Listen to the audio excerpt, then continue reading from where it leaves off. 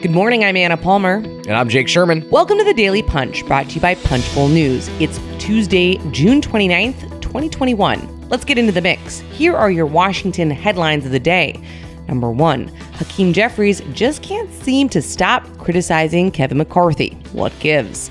Number 2, the bounce back is back. This week, we go deep on San Francisco Mayor London Breed's efforts to bring back the city post-pandemic. And number 3, we are progressives like AOC are when it comes to Biden's infrastructure package. All right, Jake, let's get into the number 1 story of the day. We are looking at how Hakeem Jeffries, the New York Democrat, just can't seem to stop actually criticizing Kevin McCarthy day after day after day. What gives? Yeah, no, it's an interesting thing. So this is the nexus of power, people, and politics, which is our credo, right? This is Hakeem Jeffries is the number, 4 House Democrat. Number 4, yes, that's what he is. The number 4 House Democrat. You know, Anna, there's a lot of Democrats in leadership, so sometimes I forget. You got to count on your fingers, figure out where they all stand. They've created so many positions, it's difficult to keep track. He's the number 4 House Democrat, and he is. He has taken a liking to just whacking Kevin McCarthy, and it's something we've noticed over time. And here's a couple of interesting things here. So, I would say that people who aides to both men, and I would frankly say both men, they understand this, they've seen it, they recognize it. But, I would say also that this is interesting for Jeffries. So Nancy Pelosi she doesn't even acknowledge that Kevin McCarthy exists. She's just like, Kevin who? She doesn't say that exactly, but she doesn't acknowledge that he exists, and that's kind of Pelosi style. The number 2 House Democrat, Steny Hoyer, he acknowledges Kevin, but has a good relationship with him, so doesn't kind of whack him at all. Jim Clyburn's also pretty old school. The number 3 House Democrat doesn't go after McCarthy, which leaves Jeffries to just completely go after him at all times. And it's interesting because it kind of puts, whether directly or indirectly, it elevates Jeffries and puts him kind of on the same level as McCarthy. It puts them as kind of foils to each other. Yeah, I think to me it's 2 points. 1, it's generational. So I think you see really the Hakeem Jeffries style politics of this next generation being much more confrontational, oftentimes, against their opponents. And the second is what this does for Jeffries in his own caucus politics, right? Where you look at, he is clearly eyeing the post-Pelosi leadership route, and certainly the fellow Democrats around him are looking at whether or not he can be the person to lead them into the future. Can he take on Republicans directly and as aggressively as they may want him to? So those are 2 things that I think are super important to think about.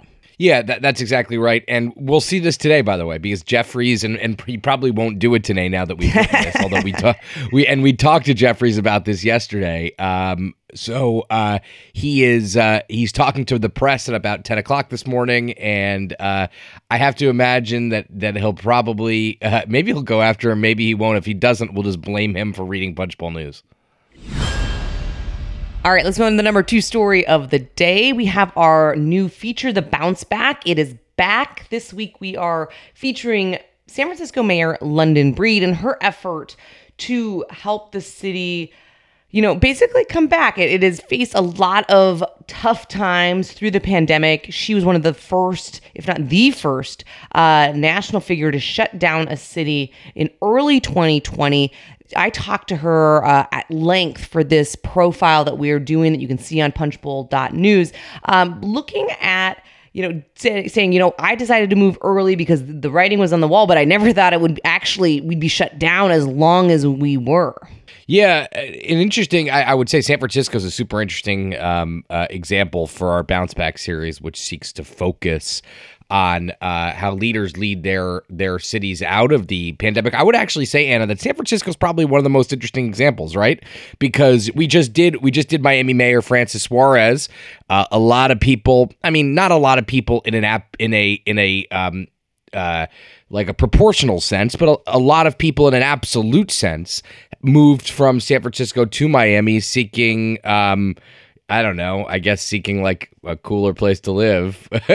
I'm kidding. No. Well, and better taxes and a lot of things. They've done a lot of incentives. And I think Breed's pretty wide-eyed, clear-eyed rather, about the fact that there has been an exodus from the city where during the pandemic, people wanted more space. They wanted to be in places that had different amenities potentially than San Francisco, and companies, particularly in the tech sector, early on made a lot of pronouncements saying, we're never going to have people go back to work. And obviously we're starting to see that shift back. But she was pretty bullish on the future. I think they're trying to really deal with one of the systemic problems that the city has had for a long time, which is all about economic inequality, where you have these, billionaires in the tech industry. And then there's a huge homeless problem, a huge drug problem there. And so trying to think through using this almost as an opportunity, frankly, to think about housing and other public services and how they can regroup as a community to come back stronger. Because in her mind, this is a lot like the tech bubble in the early 2000s, where you also saw people leave the city, but she feels strongly that they're going to come back. So you can check that out at punchbowl.news. Yeah, also just one more thing, Anna, is like, for all the people that have left the Bay Area, there's still a ton of big venture capital firms, big private equity firms that are in San Francisco and around San Francisco. And, the money is where it is, right? And that's so that's why a lot of people think that a ton of, new energy, new companies will stay. Shipping can make or break a sale, so optimize how you ship your orders with ShipStation. They make it easy to automate and manage orders no matter how big your business grows. And they might even be able to help reduce shipping and warehouse costs. So optimize and keep up your momentum for growth with ShipStation. Sign up for your free 60-day trial now at ShipStation.com and use the code POD. That's ShipStation.com with the code POD.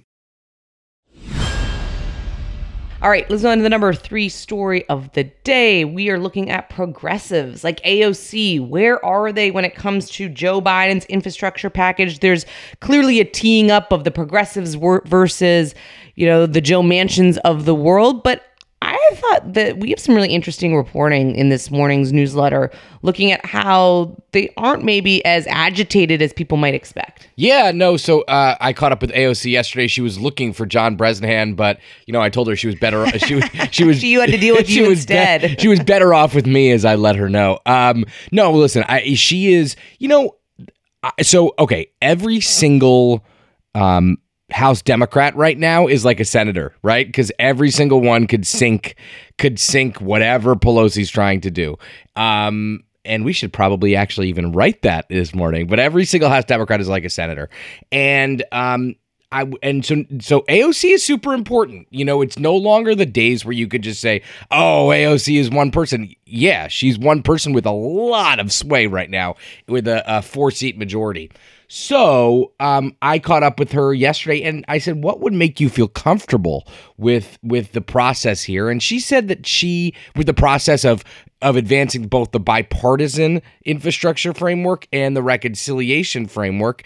And she indicated that as long as they're both moving, as long as the Senate passes a budget, she's okay. So like her hair was not on fire, which by the way, a lot of progressives we've talked to do have their hair on fire, or are pretty hot about this. She is not. She seems like relatively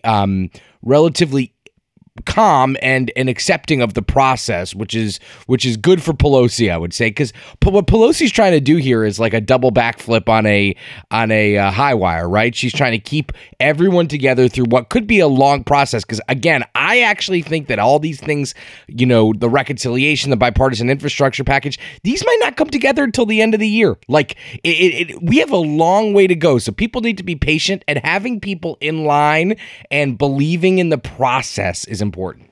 All right, before we let everybody go, in last night's Punchbowl News PM, we laid out the January 6th Select Committee and what Pelosi was doing there. One of the things I thought was super interesting, and I want to get your take on it, Jake, because I think people are going to be watching this very closely, is this concept of Pelosi potentially naming a Republican to that committee. A bunch of reporters caught up with Liz Cheney as she was kind of coming in and out, and she was basically saying it's up to the speaker. Do you think Liz Cheney is on this select committee? Probably, to be honest with you. I would assume so. It'd be smart for Pelosi. The aides in the leadership let it be known that Pelosi was thinking about putting a Republican on. So then who do you say the Republican is? Is it Kinzinger or is it Cheney?